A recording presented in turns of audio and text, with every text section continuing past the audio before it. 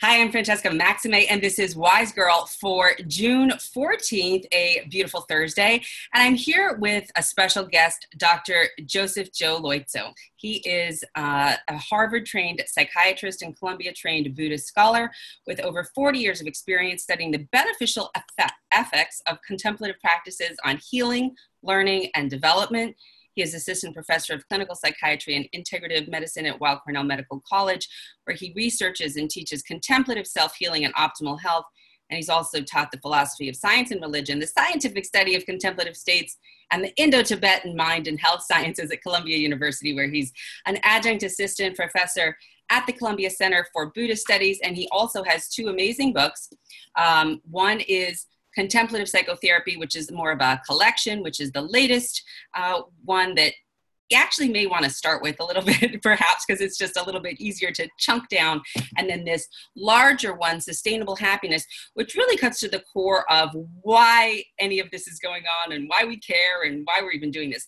Not only just this sort of ephemeral, fleeting happiness that we're going after, but how to cultivate that inner wisdom, the wise girl or wise guy in you, and how to sustain it. How can we actually keep it going? So, Joe, thanks so much for joining me today on Wise Girl. Really appreciate it. It's a pleasure, Francesca, and I've enjoyed our conversation over the years, and I'm happy to be part of your reaching out to the world and sharing what you've learned. Yeah, I think that, folks like you really bring something unique because you have the psychoanalytic perspective, you have the medical perspective, you have the actual practice, you're friends with the Dalai Lama, you do a lot of research, but clinical practice. So you see people living their real lives. And I would like to invite you to talk to me about how you see folks now beginning to integrate what otherwise seemed like different and disparate things, whether it's quantum physics, spirituality, and the philosophy of non-duality, mindfulness practices day to day, and then things like talk therapy or somatic psychotherapies. Yeah. Okay. Well, and before I do that, my graphics team and my own team at Nalanda will definitely get on my case if I don't mention that I'm also the founder and director of Nalanda Institute for Contemplative Science. Of course. Which is where you and I have met in some of our classes on contemplative learning and transformation. Absolutely. And I will also say that I apologize for that. Of course, Joe is the founder of Nalanda, which has a wonderful 4-year program and also many other retreats and offerings here, working in partnership with Tibet House here in New York City in many cases, and who just had an amazing benefit last week where they honored Dr. Stephen Porges with polyvagal theory, is someone that I also hope to introduce to the Wise Girl audience in another few weeks or so, also on another episode. And so, of course, this Nalanda Institute harkens back to something that actually is an ancient institute, which you may want to mention to start in terms of that integration, because it really parallels what I had asked you initially anyway. Yes, great. Nicely done. So, yes, I think that the integrating different practices, different disciplines that have been siloed off in our modern analytic learning and science tradition is essential for all of us as human beings. Like, we're not split into 37 fragments, hopefully. We're just one person. And if the purpose of our learning, science, research, methodology, technology is to make us healthier, happier, wiser, more compassionate, more altruistic people, then all that learning needs to be funneled into our real processor, which is our mind-body system. And unfortunately, one of the things that's happened in the rediscovery of ancient science in the Renaissance was that knowledge was compartmentalized. And part of that had to do with the war between science and religion, where the soft internal human sciences were sort of, owned by the church. And on the other hand, the sciences, the new modern sciences of physics and chemistry and so on, and biology and so forth, were really set up on another platform that was sort of very, very objectivist and divorced from the inner life experience and more focused on breaking things down into pieces and looking at everything as objects. And of course, that's done amazing things for our understanding and mastery of the natural world. but I'm not sure how much it's done for our understanding of ourselves and how all of that knowledge and technology relates to our internal quality of life or capacity to make the most of our human life. So if you want to think about it as the humanist project, so there's two basic paradigms of knowledge in the West. The one is the sort of analytic scientific module. Francis Bacon described it as a bunch of little worker bees in their little cells gathering little bits of knowledge, and no one bee, maybe except the queen, I don't know, would be able to kind of pull it all together, but somehow it would all build toward a hive of something.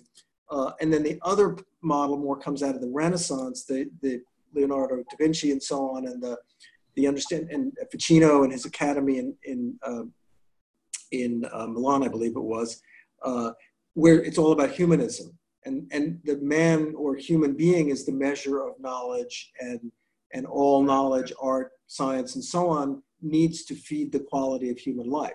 So those two projects have been split off in our culture. And so, increasingly our modern culture reflects this fragmenting, technical, objectivist strain that's broken everything into bits. We have so much knowledge, we don't know what to do with it. And then there've been some hold-ons or holdouts of the kind of what has come to be thought of as perhaps more romantic or humanist tradition. Maybe it's somewhat relevant and somewhat involved in liberal arts, but that really is trying to help us figure out, well, what does this all mean for me? Now, bring us to the present. Psychotherapy is one of the few elements of our culture that is specifically designed in a way to bridge those two knowledge realms or experiential realms, and to help take the knowledge of the science before we develop psychotherapy as a kind of psychological or experiential window onto the neurosciences, and to really kind of helping people understand how the modern biological study of human evolution and the neuroscientific or physiochemical study of the brain and how it works, how's that really relevant to my understanding of myself? That's one big picture way to think about Freud's project. But from the other side, at the core of his methodology was one person working with one other person and helping that other person understand their own experience. So it was really a kind of, as a methodology, psychotherapy is really a N equals 2 kind of inside out or intersubjective process of assimilating knowledge in a way that's relevant to my own personal self-understanding, self-mastery, well-being. So that's in that sense, psychotherapy is one of the few institutions in the modern scientific or medical realm that still holds out that project of integrating science in a way that's relevant for human life, for individual life. Now, enter Buddhism and yoga and the Indic sciences from the West, from the East. So the Indic sciences, there's a reason why, of course, here we are in New York City with a yoga studio on every corner and a meditation studio sprouting up on every corner. And why everybody's practicing mindfulness and mindfulness is all the rage, it is in part, we're benefiting from something unique that happened in India that did not happen in the West, right? So, of course, in India, as in the ancient West, there was this sort of balance between the humanistic sciences, the human sciences, and the physical or mathematical or technical arts and sciences. In India, that was true too, but the Indians actually kind of went in the opposite direction from the West. Western science, really from way back, was very interested in physics and very interested in understanding nature. And Pythagoras and others tried to figure out what was the fundamental nature of things. And the sort of internal side of philosophy and spirituality was there, but more kind of eventually brought into religion rather than dovetailing with science. in India, there was a commitment early on, way back in the Buddhist age, around the time of Socrates, that actually the most important thing to understand was ourselves. And not only was it important to understand ourselves, but that the civilization really should and began to commit its main kind of knowledge drive and its main technical expertise to helping people not only understand, but live better within their own nervous system, their own mind and body, and become more integrated people who were able to enjoy a civilized life. Right. So while that project is kind of like... No, I'm just going to repeat that because you're just starting to freeze up. And so I just want to repeat what you just said, is that you're saying that folks wanted to be more integrated with their nervous system and their mind and body. But right now you're frozen on the screen. So. Still frozen and can't really hear you. Area in the Still West. frozen. Still frozen and can't really hear you. As you were saying with the...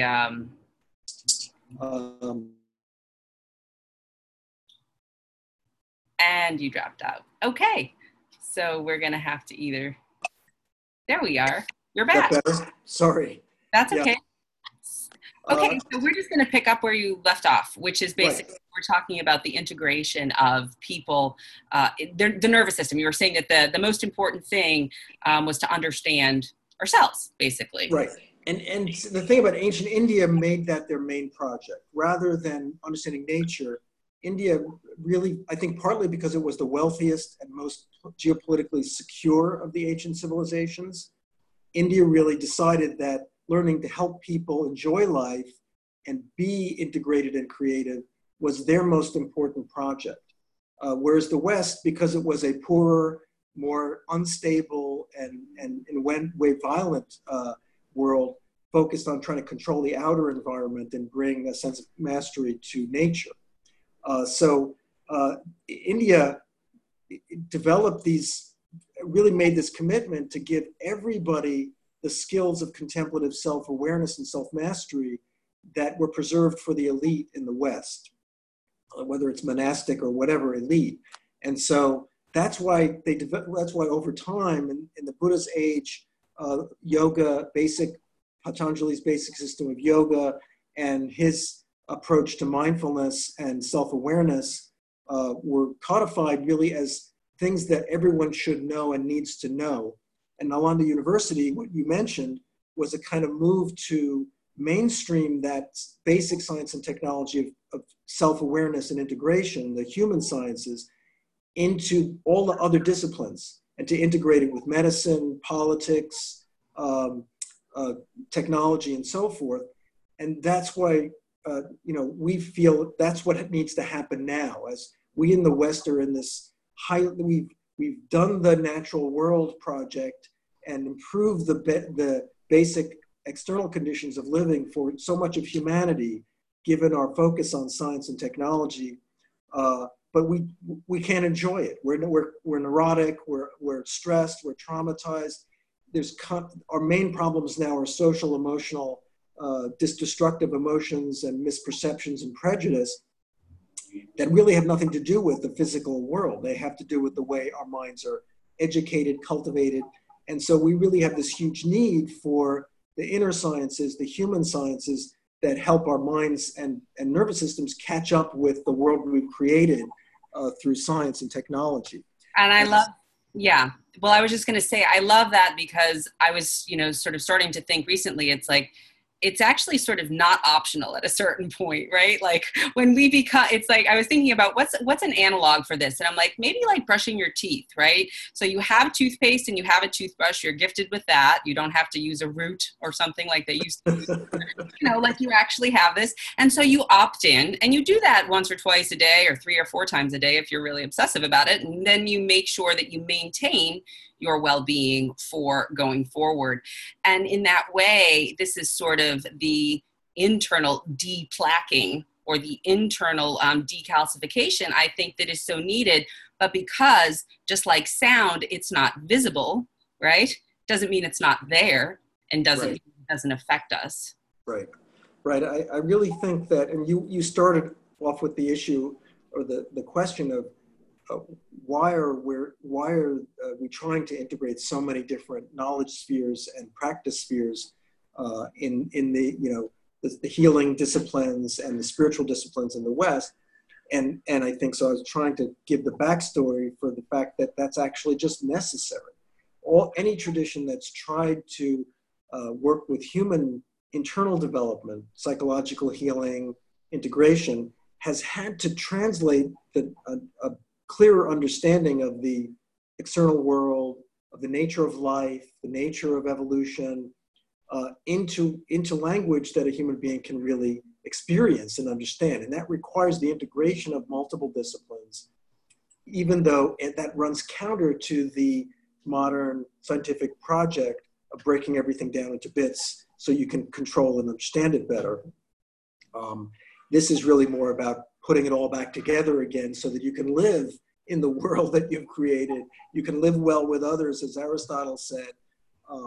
And that's especially ramped up or amplified this integration because Freud believed it was necessary. He tried to make a claim for a multidisciplinary science of human mind and nature, but it's still his voice and the voice of psychotherapy is still very quiet and marginal and maybe even endangered in the West.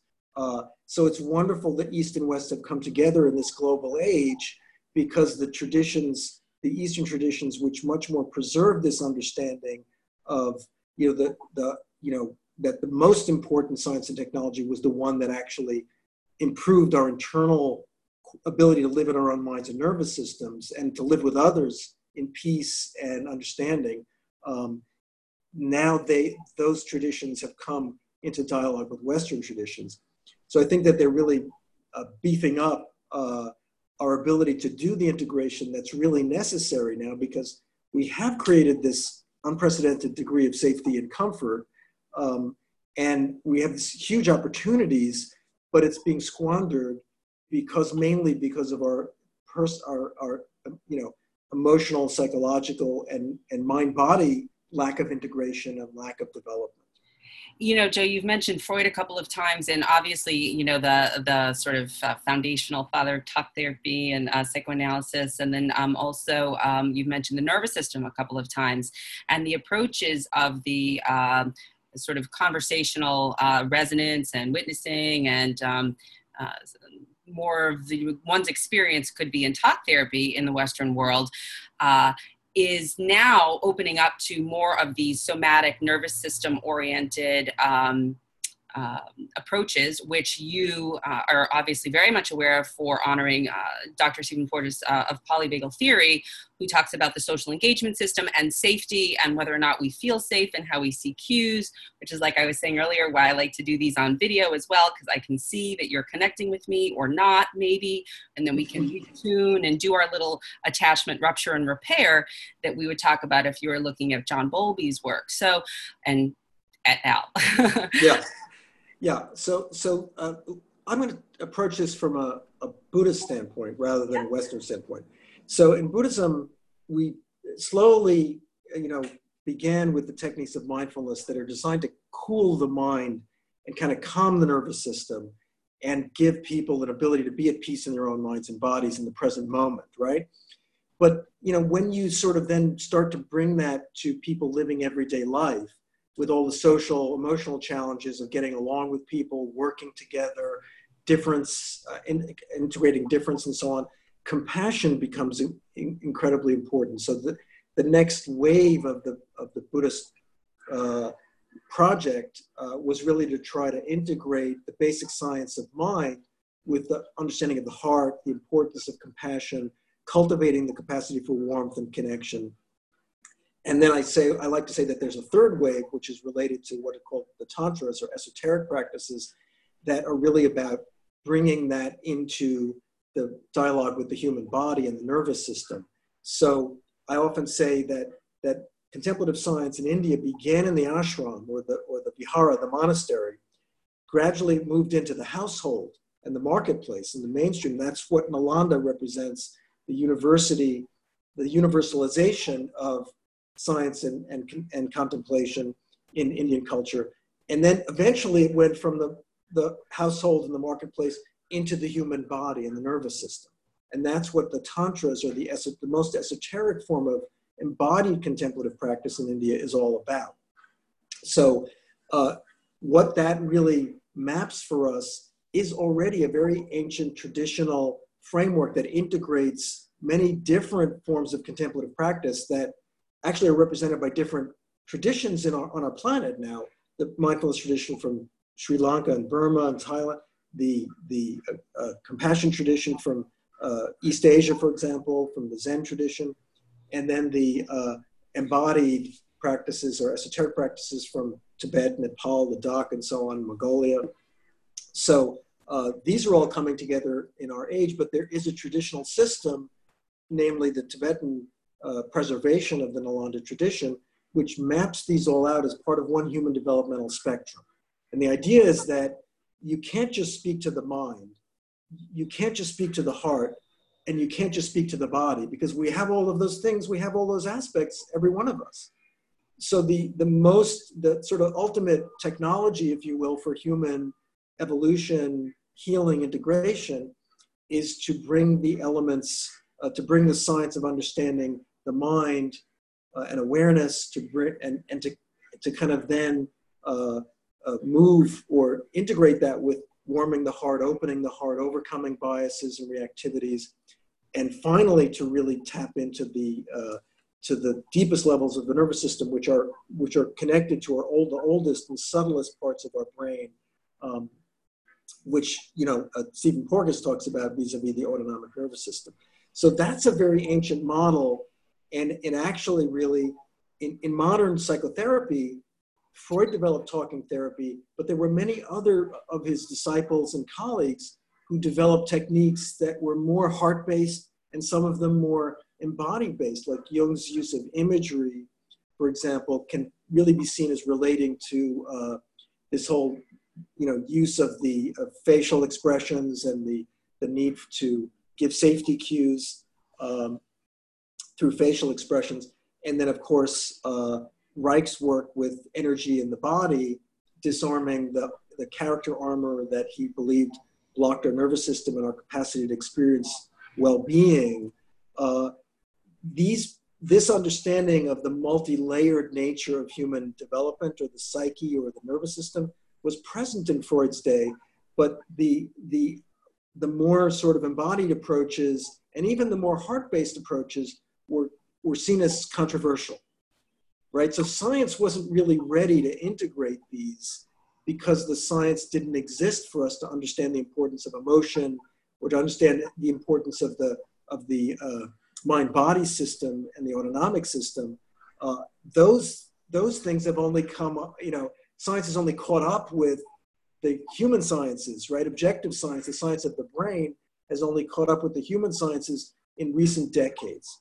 And so with the whole advent of effective neuroscience and the importance of positive psychology, understanding emotions and relationships, which relates to the attachment theory and Bowlby and all of those folks, new forms of therapy based on understanding interpersonal connection or intersubjective connection.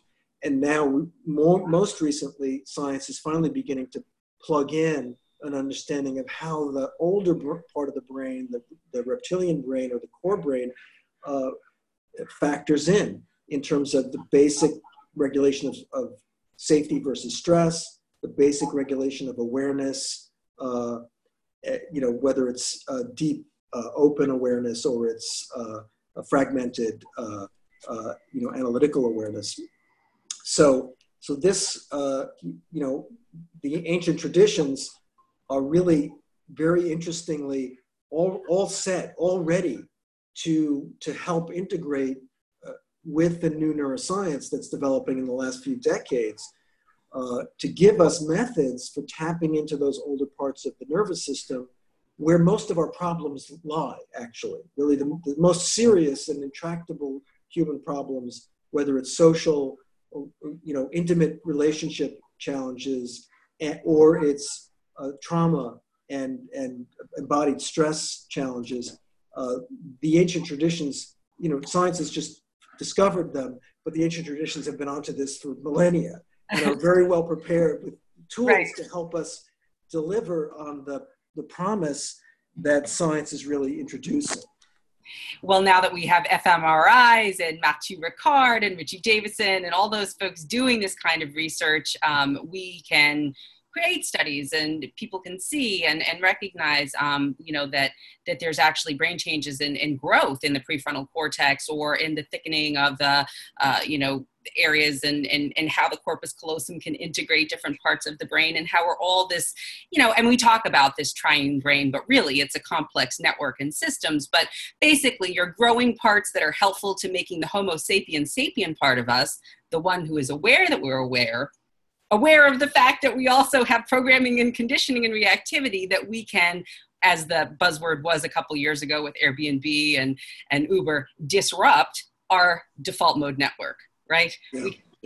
We can disrupt that. And so what you're saying is that all of this these ancient wisdom traditions have already laid out the roadmap. There's already a template, and now we can weave this in. And what I like to do is call it applied mindfulness, meaning how do I apply it to my life and my relationships, but how does it then influence the way in which we show up in the world when it comes to things like racism or the planet or other things? Because I feel like there's a lot of folks who try to jump ahead into the compassion and then they burn out because they haven't figured out how to regulate their own individual nervous system and stay steady before they do that. So can you speak to a little bit about how this helps when you actually pay attention to your own internal experience and how that helps you show up in personal relationships and then in other larger ways down the line?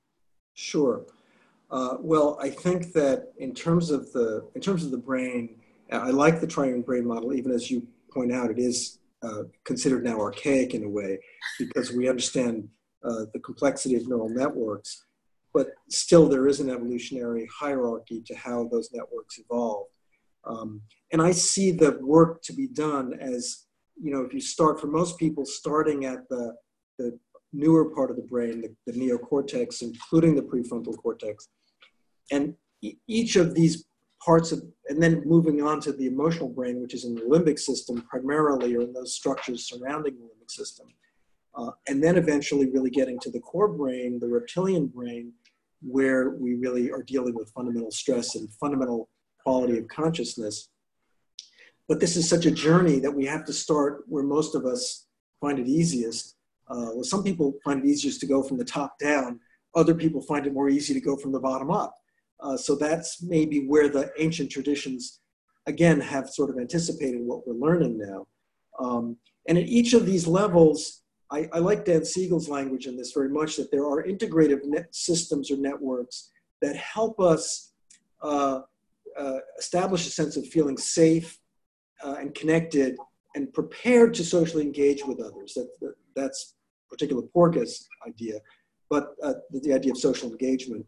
But the idea is that our whole brain has multiple networks that are either there to keep us vigilant and defensive, or are there to help us calm down and connect and be open and play or create with others. And so at each level, we're trying to shift the balance from the stress reactive systems to the more integrative systems. And the practices of things like mindfulness or compassion practice or embodied practice help that mission at deeper and deeper levels of the nervous system. So in the beginning, what we're really looking at is trying to, as you pointed out, the default mode network, which is really about, mostly in the neocortex, is really about kind of a slightly wary or negatively biased autopilot, which is really saying, I don't know what's happening right now, but I better stay hypervigilant because something bad might happen. Yeah, the tiger might jump out of the bush or something. And yes, and mindfulness helps to deregulate that, helps to disrupt that, and as a result, give us greater access to the present awareness part of our neocortex that is the most sociable, the part that allows us to be most empathic, creative, to engage in cultural roles and activities, connecting with others on the largest scale. At the next level, the issue really relates to traumatic reactivity and the amygdala hijack. And that's what happens when, under the radar, we feel we're not safe with others. And it triggers childhood emotional responses that actually put us into a fight or flight mode. And that's really best dealt with using wise compassion training or compassionate mind training.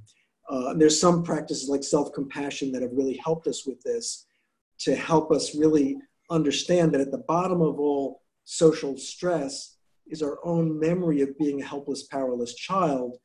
And if we can learn how to put our own oxygen mask on and soothe that inner child so that it feels safe and connected, then we can engage the more progressive or pro-social part of our limbic brain, which is the heartfelt openness, warm connection, compassion. And we know now that simple practices like loving kindness, self-compassion, or more advanced Tibetan compassion training practices can help us really to build those muscles that positive psychology and effective neuroscience tell us are really the best tools for our life, reconciling difficult relationships, whether it's in home or at work or whatever. The final project where we deal with embodied practices relates to the kind of the extreme primitive, the most older part of our calming nervous system, the primitive vagal nervous system, which is really about a faint freeze system, and is really there when we feel very imminently threatened by something, and is expressed in experiences that people have in trauma, feeling they're going to disappear or they lose a sense of being present. It's involved in people feeling threatened by medical illness sometimes, or in experiences like shutdown, like the feeling like, I don't know what I'm feeling. I'm frozen in my body. I can't feel my body. Disassociated, zoned out. Right. And so that really is dealt with, and Porges has given us a language to talk about this by using the new networks that our mammalian brain developed that are rooted in the brainstem, but actually are specifically set up to assess the social environment around us, the sounds of people's voices, the expressions on people's faces, the way they're moving, and to recognize the friendly voices and faces and movement that, and to be able to have the self-regulation to calm the reptilian brain so it doesn't get freaked out and go from one extreme to the other, fight or flight or faint and freeze.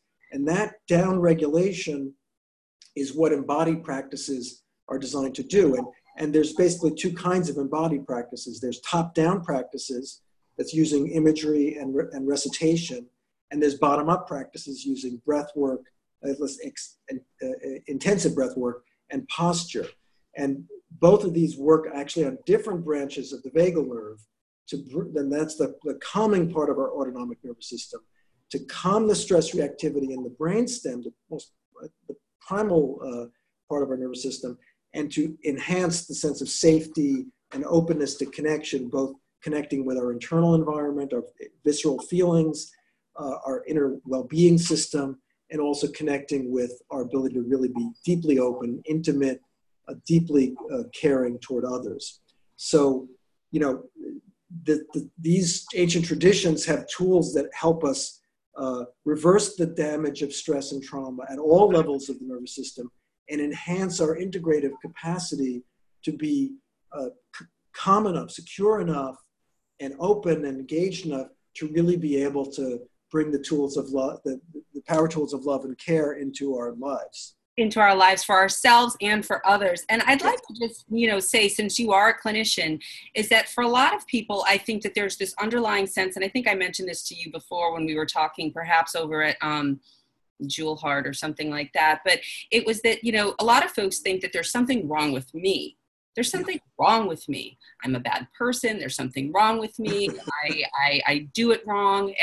And there's this sort of attachment, and I say attachment meaning that there is a correlation between the fact that they can't quite have figured out how to act skillfully for sustainable happiness in their lives, with somehow that they're bad, they're guilty, they're in a shame state. And that oftentimes with mindfulness and with this basic sort of, even Dan Siegel would talk about it in terms of scientific and quantum, stuff with the plane of possibility and mathematical terms, but that there's this other grounding of, well, you're not just your programming or your conditioning. So you think there's something wrong with you because there may be some unskillful actions that keep going on repeat, the repetition compulsion thing or whatever it is, that maybe continue to make you unhappy, but that you yourself aren't the bad person or whatever. And so when you learn to sort of pull away through these practices and through this foundational understanding and separate out that which is sort of swirling around, I say sort of the rings of Saturn, and then you're keeping yourself grounded as the planet of Saturn, you can have that relationship with what you're doing or what's happened to you, and not just be in the re-triggered trauma time, limbic emotional reliving of the memory state all the time. Right. And the practices help shift that. But that foundationally, people don't have to think necessarily that like, it's my fault or I'm not unusual. Well, we don't have to, but we do. And the reason is because this is where, our evolutionary conditioning, our survival bias and our negativity bias, they tend to default preset our nervous system and our mind to lean into the negative. And, Rick Hansen talks about our brains are Velcro for suffering and Teflon for happiness. And there is a 5 to 10, in some studies, 100-fold bias toward holding on to, emphasizing, and weighing the negative. And as part of that, even this worst case sense of myself. I'm so small and vulnerable and powerless. I maybe made mommy annoyed, so I'm maybe not a good person. So all of this guilty, shame-based, fear-based experience that we have, our consciousness without awareness gravitates toward that and tends to over-identify, and we get stuck to it. And this is what makes trauma or even sort of interpersonal difficulty or lack of skill, as you described, that makes it feel so personal. And so part of the contemplative traditions, I believe, from way back, was to really have the wisdom to know that in order to rebalance that and to help us let go of that worst case sense of self and world, we really need to exercise the positivity part of our nervous system and of our consciousness to strengthen those muscles so that we can let go, we can be more Teflon to the negative and more kind of Velcro to the happiness part. And that's where I think a more positive understanding of psychology, psychotherapy, really not looking at the illness so much, but looking at the potential for healing, even in trauma, and even in terms of social problems and cultural problems like racism or sexism or whatever, understanding that we human beings have this amazing capacity, that we are much bigger than our stress, our trauma, our prejudice, our childhood trauma, whatever reactivity. But the rub is that unless we make that effort to let go of the stuff and build the strength it takes to lean into the positive, we will default to that. And that's where the stubbornness, and that's where the importance of training the mind.